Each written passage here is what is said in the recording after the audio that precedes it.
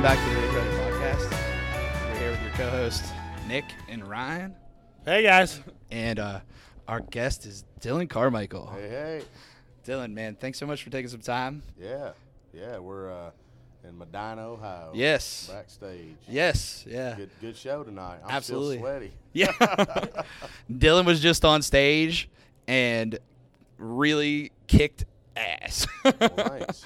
And I've seen your show a few times now, and it's really cool to see people that I'm friends with that haven't seen you before, and they'll turn to me and be like, God damn. Are you serious? Yeah, dude, tonight. That's awesome. Like, those people that you saw me in the front row, Right. and the people that were there, That's my buddy awesome, turned to man. me, he's like, man.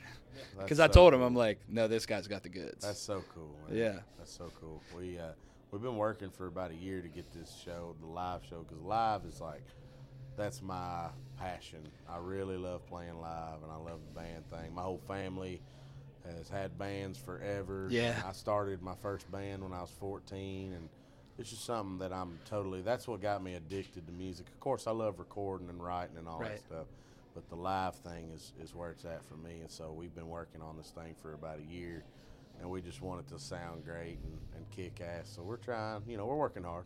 Yeah, man. It's crazy, too, because I think if you're building a fan base, like, that's where you really build the diehard fans. Yeah. Is with that kick-ass live show. Yeah, live. Yeah, I mean Yeah. that's what made me. I mean, I'm a huge Leonard Skinner Yeah. fan, and I'm pretty sure everybody knows it by now. everybody that knows me at least knows that I'm a Leonard Skinner fan. Yeah.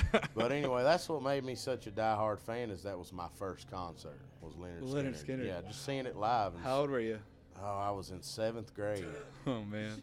So however old you are in 7th grade. Right. My first concert was not that cool. I think I saw, like, And then we just got to do a few shows with them. We got more coming up, so that Yeah. was really. those guys are still, and they're still legends. They're legends, but Oh, they're yeah. living legends. And Yeah. those are some of the things that it's, like, crazy to see someone like that. And it's like a Oh, bucket yeah. list for you. Yeah, and there's all these little Easter eggs in the band too. Like Ricky Medlock was the founder of Blackfoot, and then there's just and a lot of people don't realize that Ronnie and Johnny Van Zant's brother Donnie Van Zant was the front man of 38 Special. Oh, wow. Yeah. Yeah, I did not know that. Yeah. so the lead singer of 38 Special. What's 38 Special sing? He sings. What's that? Is it Here I Go Again? Here I go again on my own. Yeah. That band was Ronnie Van Zant's brother. Did you know that? It's crazy. But anyway, just talent everywhere. Ricky Medlock was the founder of Blackfoot, and he played drums for Skinner in like 1973. It's just so many little Easter eggs you learn. There's a great documentary on Showtime called If I Leave Here Tomorrow. It is a must watch. Well, now I have that in record. Write that down. Yeah, it's on record verbally. Well, speaking of talented families, you come from a very talented family yourself. You got some pretty famous family members in the family tree there with some musical talent. Well, my mom's standing right over there. That's Miss Becky Montgomery. Yep. So she is the sister of Eddie Montgomery from Montgomery Gentry and John Michael Montgomery. Yeah. They're hometown boys. We're all hometown boys and girls, and we sit around the fire. I grew up sitting around the fire picking guitars with them, just like anybody else would. Right. Their uncle. They're just You know. uncle to you. Yeah, Yeah. we played golf and fished and camped out and all that kind of stuff, and they've always lived in Kentucky. Yeah. Their whole career they have lived in Kentucky. Yeah. And my cousin Walker Montgomery, John Michael's Yes. boy, he's in the business now. Yep. We just posted about his new single Oh, that he cool, put out. cool. Yeah. Yeah, I love him. We're all tired. I'm looking forward to Thanksgiving. I haven't got to see everybody. Oh, together yeah. For a minute, You've been so on the road. We've all been on the road. Yeah, Yeah. we've been working hard. So, but yeah, it's. Yeah, man, that has to be a fun Thanksgiving. Yeah, it is. It's fun. It's fun. We just give each other hell and argue about who's better looking. And I always lose that one. Well, it's kind of cool. So, I mean, I'm sure growing up you had that in your family forever. It was just part of your life. But Yeah. tell us a little bit about that. I think it's kind of like a family, like a 6th-generation farm family or something. Yeah. If you grow up, we grew up around it, and before I was born, my mom and her brothers was growing up around it with their parents playing in bands and stuff, and my mom and Eddie and John, they used to my grandparents, their parents would go and play shows and stuff and go to work, and they'd use reverse psychology on them. And they'd go down, don't you go downstairs and be touching our guitars and our drum sets and stuff now while we're gone. And so Eddie and John and Mom, they think they were doing something wrong. They'd sneak down there and they'd pick on them guitars and play them drums and sing and carry on. And it ended up, that's how they got into it. And it's kind of the same thing for me. My mom taught me to sing, and I'd be down picking on the guitar, just getting upset like I sound horrible. My buddies are better than me, and and my mom would be like, you just gotta keep doing it. Sing loud, sing proud. Just do it, just sing all the time, sing till you're blue in the face. And so then I got the bug, and here we are. But and my dad's side of the family, he's got the Carmichael side. My grandfather was in a gospel quartet, and my dad likes to write songs, and he's a singer too. He never pursued it or anything. And but my dad told me too. I sat in one time and I was like, Dad, I can't sing. I think I played my first show in my hometown with an acoustic guitar, and it was just a train wreck. I mean, it was awful. I was so nervous I forgot my words and just everything. I said, Dad, I can't do it. I'm no good. I'm no good. And he said, just keep doing it. Work hard, work hard. So I always had everybody in my corner. And the good thing too is that, I had teachers and just people in my hometown that were like, you can't do that. What are you gonna be when you grow up? Oh, I'm gonna be a singer. They're like, well, you can't do that. That's not a job. That's not a real thing. You can't be a singer. And you're like, have you seen my family? Well, I never said that because that's not like me. I never did say that, but my thought was, well, but I've seen it happen. Right. Even at a really young age, I was like, but I've seen it happen. The dreams come true, and if you work hard. And I think, I'd like to, if anything, I'd like for my family to be that message to aspiring people, whether it be they want to be a singer or jump from airplanes or whatever it may be, that dreams do come true. Yeah. And so. Do you have a vision of what success looks like? Is it 1 million Spotify streams? Is it sold out? Because you can't base it anymore off I sold X amount of records because it's 2018. Record sales, that's not where it's at. Right, now, right. Well, I think that achieving goals is getting closer to success, but I don't believe success ever ends. I don't think there's ever a Exactly. Well, I'm successful now. Yeah. Then you're done. I think that it's always. I think you're successful if you are continuing to grow and be better. The whole thing about I'm going to make this much money and then I'm going to be done just doesn't. That sounds miserable to me. Like I don't want to be done. I want to do this all the time and keep growing and just keep going. And I think that's if you really love it and it's your passion, which we can tell it is from listening to you and seeing you guys play. It is. And it's blatant. It's easy to see, when someone loves what they're doing, and you obviously do. It's great to see that happen, and I think you're exactly right. It's proving because it's the world specifically now in the modern age is what have you done for me lately? Right. So it's just that's where we're at. Right. It is. It's different. It is. So it's like, if you put out an album and it's great, which you have, you've done that. Yeah. But it's always about. It's about doing your best on that next project and developing your sound and developing who you are and keeping true to who you are, but expanding that too. Right. And I think that's one of the things when you're looking back at artists historically that are greats, the greats, the ones that you sing on stage and the ones that you sing about in your songs. Yep. It's heroes. It's easy to see why they were successful because they worked harder than the next guy. And they were talented. And people doubted them. Then though, absolutely. But you look back now, it's like a no-brainer. It's like, I don't mind. I don't mind playing anywhere. I like to play anywhere. I will play music anywhere. we have to make money. Right. Know? It's That's how it works. But I look at things like growing. You know, it's growing is.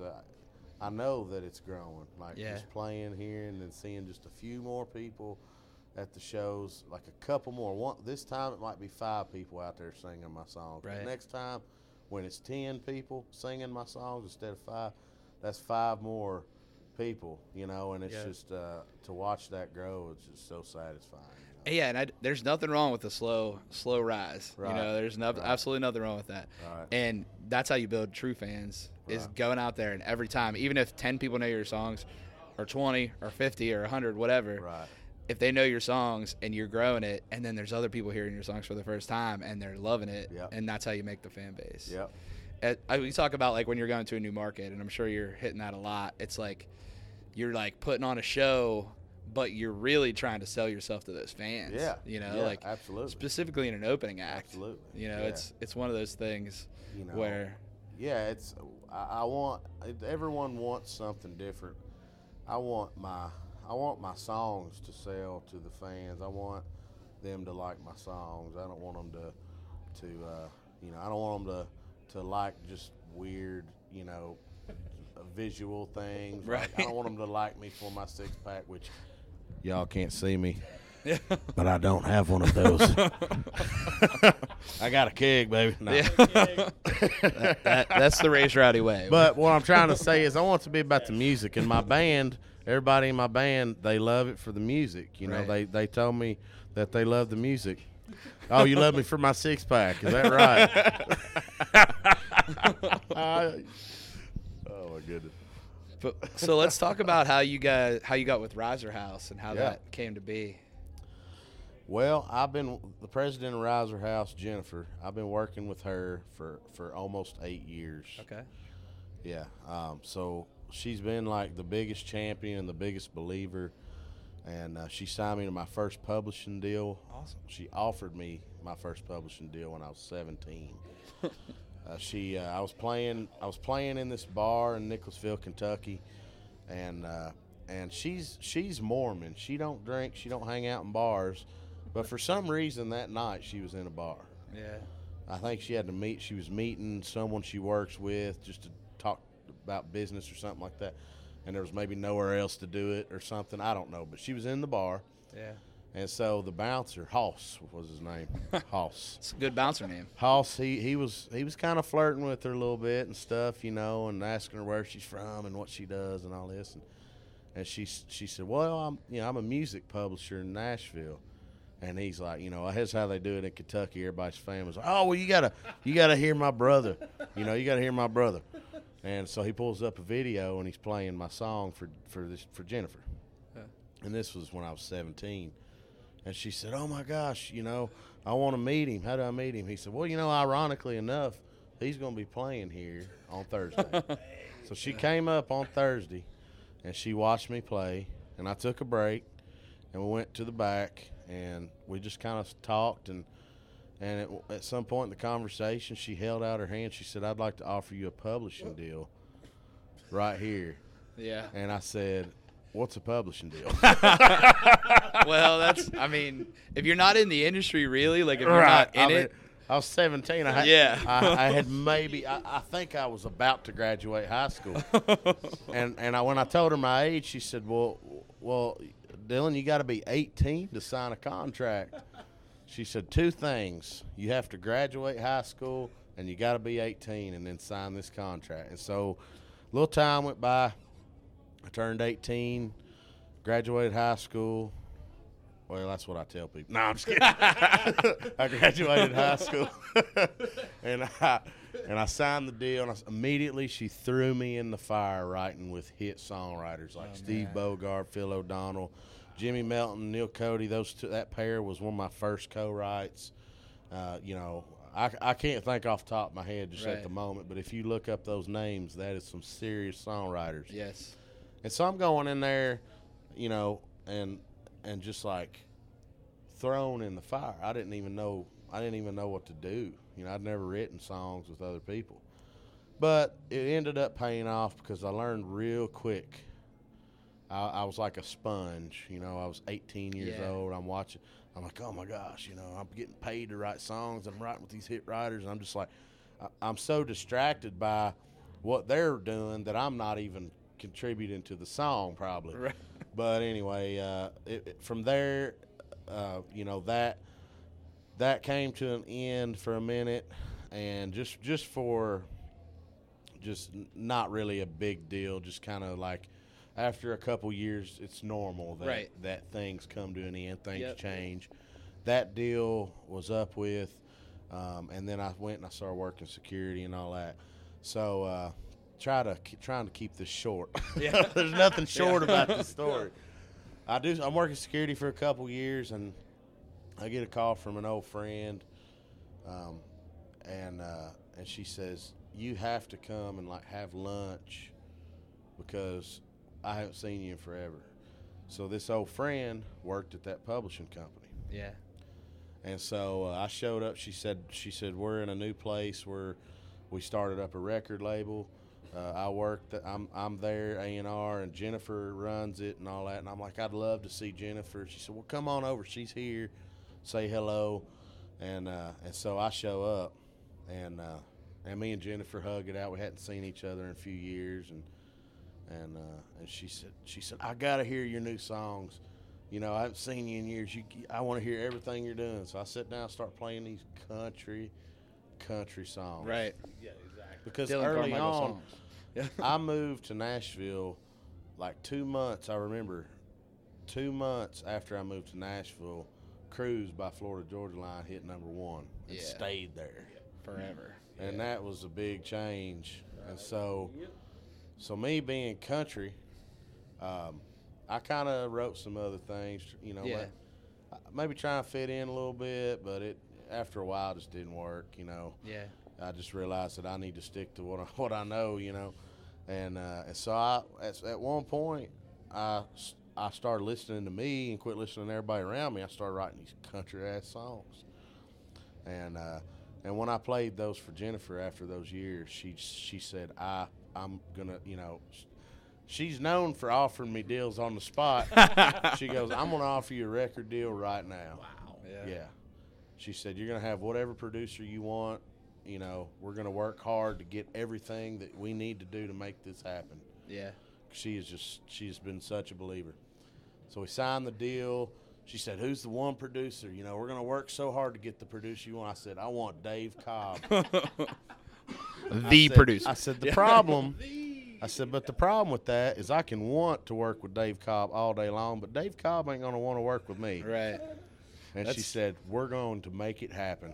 She said, I'm going to call everybody. I'm going to have a meeting set up, and he's going to love you. And I'm like, I don't know. He's the most sought-after producer. Right. I mean, this is like, you couldn't been more prime time Dave Cobb when we met. I mean, he's like, everything he touched turned into a Grammy. Right. Yeah. And still it still is. I'm not saying it's not. I'm Right. just saying, I'm just talking about that. At that time, it was like he was. I mean, it was prime time. He was in the studio for. I mean, he had when he said he wanted to work with me, he had to like carve stuff out of his schedule to make it work, and because he was so busy. But anyway, we met with Dave and all that, and that's another story. Dave's amazing. He's an amazing dude. His whole crew and all the team is amazing. I could talk about it all day, but it all goes back to Jennifer. Yeah. She signed me to my record deal, and just real believers. You know, the whole team, everyone she hired, she wanted to hire everyone that was believers, and believers in the artists. And now they're starting to sign other artists and stuff like that. Yeah. Mitchell Tenpenny's one Yeah. of them. He's was got a there ton of before. He buzz, was there too. before me, but Mitchell was a big part of me getting a deal too. Because he was such a big part of Riser House that they wanted his approval too. Right. So they're like, Mitchell, what do you think? He's like, sign him, sign him. So Mitchell's such a good dude. I love Mitchell, but yeah, and here we are. This Riser House is a great team, and it's unlike any other label. And that's exactly it. Like, I think they're on the cutting edge of what labels are in modern Nashville. Yeah. And it's cool to see that. And I mean, just, you know, being an outsider but looking in, you're like, you see who has the buzz. and Riser House has the buzz. That's awesome. It's great to see. I'm gonna have to send them this podcast. Yeah. They're Make gonna them love listen to hear to that. Yeah. But yeah, man, it's crazy seeing that. And yeah, Dave Cobb. When I heard you were working with Dave Cobb, I just giggled. You know, I was like, "Are you serious right now?" It's awesome. Just crazy to see that, and dreams come true. You know, and Yeah. another thing. I mean, let's talk about the album specifically. I mean, if we're talking about albums, my favorite of the year, it's in the top 5 for sure, like 100%. That's awesome. And That's awesome. you'll see that later in the year when we put out our top album list. That's awesome. But yeah, man, thank you. That's really, dude. And I think when I'm listening to your music, when I'm listening to your sound, there's a lot of guys that try to be country. True. You are country. Like you are what you're putting out there, and it's when I hear your songs, I'm like, that's a Dylan Carmichael song. You That's know? awesome, man. It's really cool to see, and I love traditional country. You know, I'm not saying that nobody else does, right. but I love traditional country and southern rock and outlaw country. I love all that. I'm a big fan. We're in Ohio right now. I'm a big Right. fan of David Allan Coe, and Yep. and I'm a big fan of Waylon Jennings and Billy Joe Shaver, and I mean, the list goes on, but but I just love that stuff. You know, I really am passionate about it. I love it. You know, so I'm passionate when I learned to write and learned to sing and all that from all those songs. You know, Right. so I'm just doing what's true, what's honest to me. You know. So another cool story that I've seen is about your Opry history.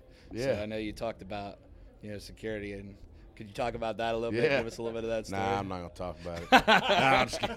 No, the Opry is such a special place to me. When I went through the spell that every artist goes through at some point, where I had to do something else. Yeah. I had to do something else to make money, and a couple of my buddies were like, "Well, you're a pretty big dude. I think you could, maybe do security. You might be able to handle your own a little bit, out there in the security world." And I said, "I don't know, but I need to make some money, Right. And so I thought, how can I do, security or something and still be around music?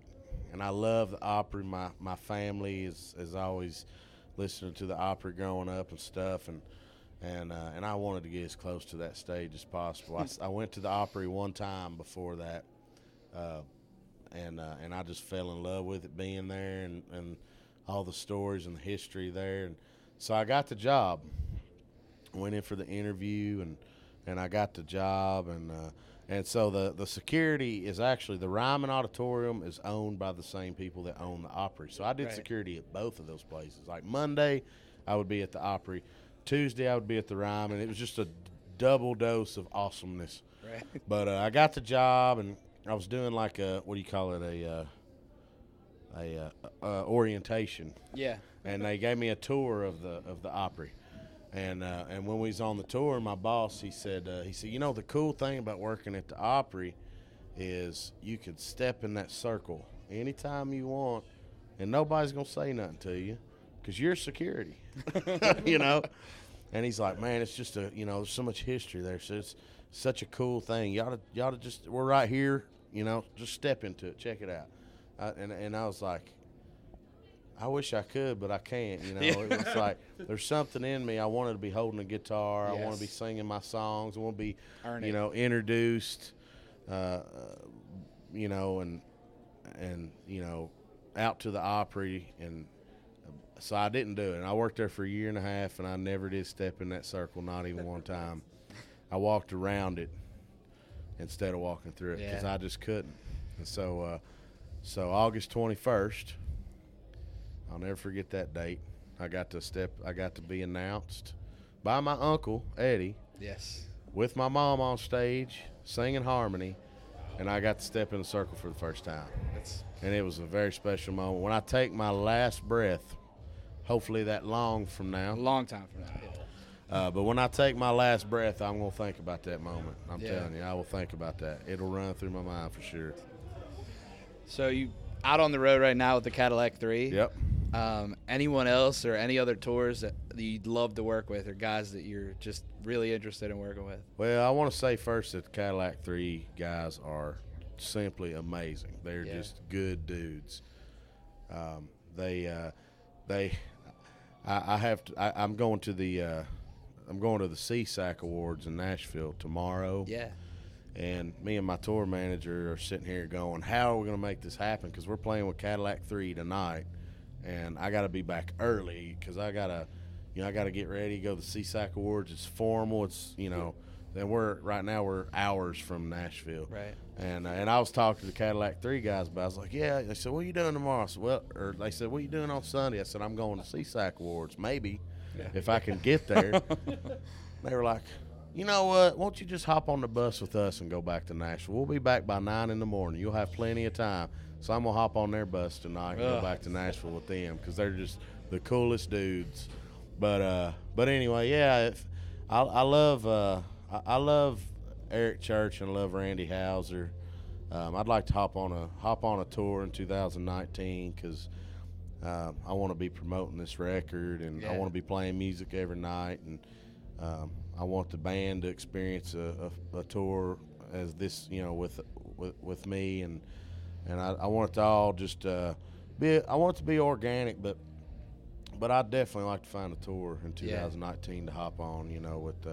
I can sit here and name some of my favorites, but I'll name a couple. Like I said, Houser and Eric Church, and Stapleton's one of my favorites. And actually Cody Johnson. Cody Johnson. Yeah. I love what that dude's doing. I've never met him, but we've been on radio tour, and I've been seeing his name. He's having some. Yeah. He's having a good time on radio. He's getting he's doing good on radio. Now. Yeah. And that's really exciting to see. Yeah. To see someone doing that kind of country and being. And I think your style of music fits well with that too. Yeah, I think that we have similar styles. Yeah. Or at least a similar fan base, for lack of better words, similar vibes in our music. Yes. Kind of thing. But yeah, I like that dude. I'd like to maybe do a tour with him or something, But so if anybody's listening out there and looking for a kick-ass opening act, get Dylan and the boys on the road. Hint, hint, Get Dylan and the boys on the road. Have your car will travel. Yeah. Well, man, tell people where they can follow you on social media. Yeah, I'm on Instagram, Dylan C Music. Let's see, Facebook, on eHarmony. Yeah, eHarmony. Tinder. No, I'm just kidding. I'm not on those. But just Bumble, only Bumble. Yeah. But I'm thinking about getting a Tinder and just putting my album cover on there and just promoting my album on Tinder. You're like, I'm in your city. Yeah, come see me. Exactly, exactly. But no, it's I just want to promote this record. This record's my baby, and it's great. So, absolutely, it's a gem. For real. Thanks for having me. I appreciate you. Oh, absolutely. Yeah. Well, thanks so much for being with us, man. Hey, everybody out there, make sure to tell all your friends about Ray's Rowdy. They are the best of the best. And make sure you see Dylan Carmichael live as soon as possible. Hey, I appreciate you. We'll see you soon. Thank you, guys. All right. Have a great night.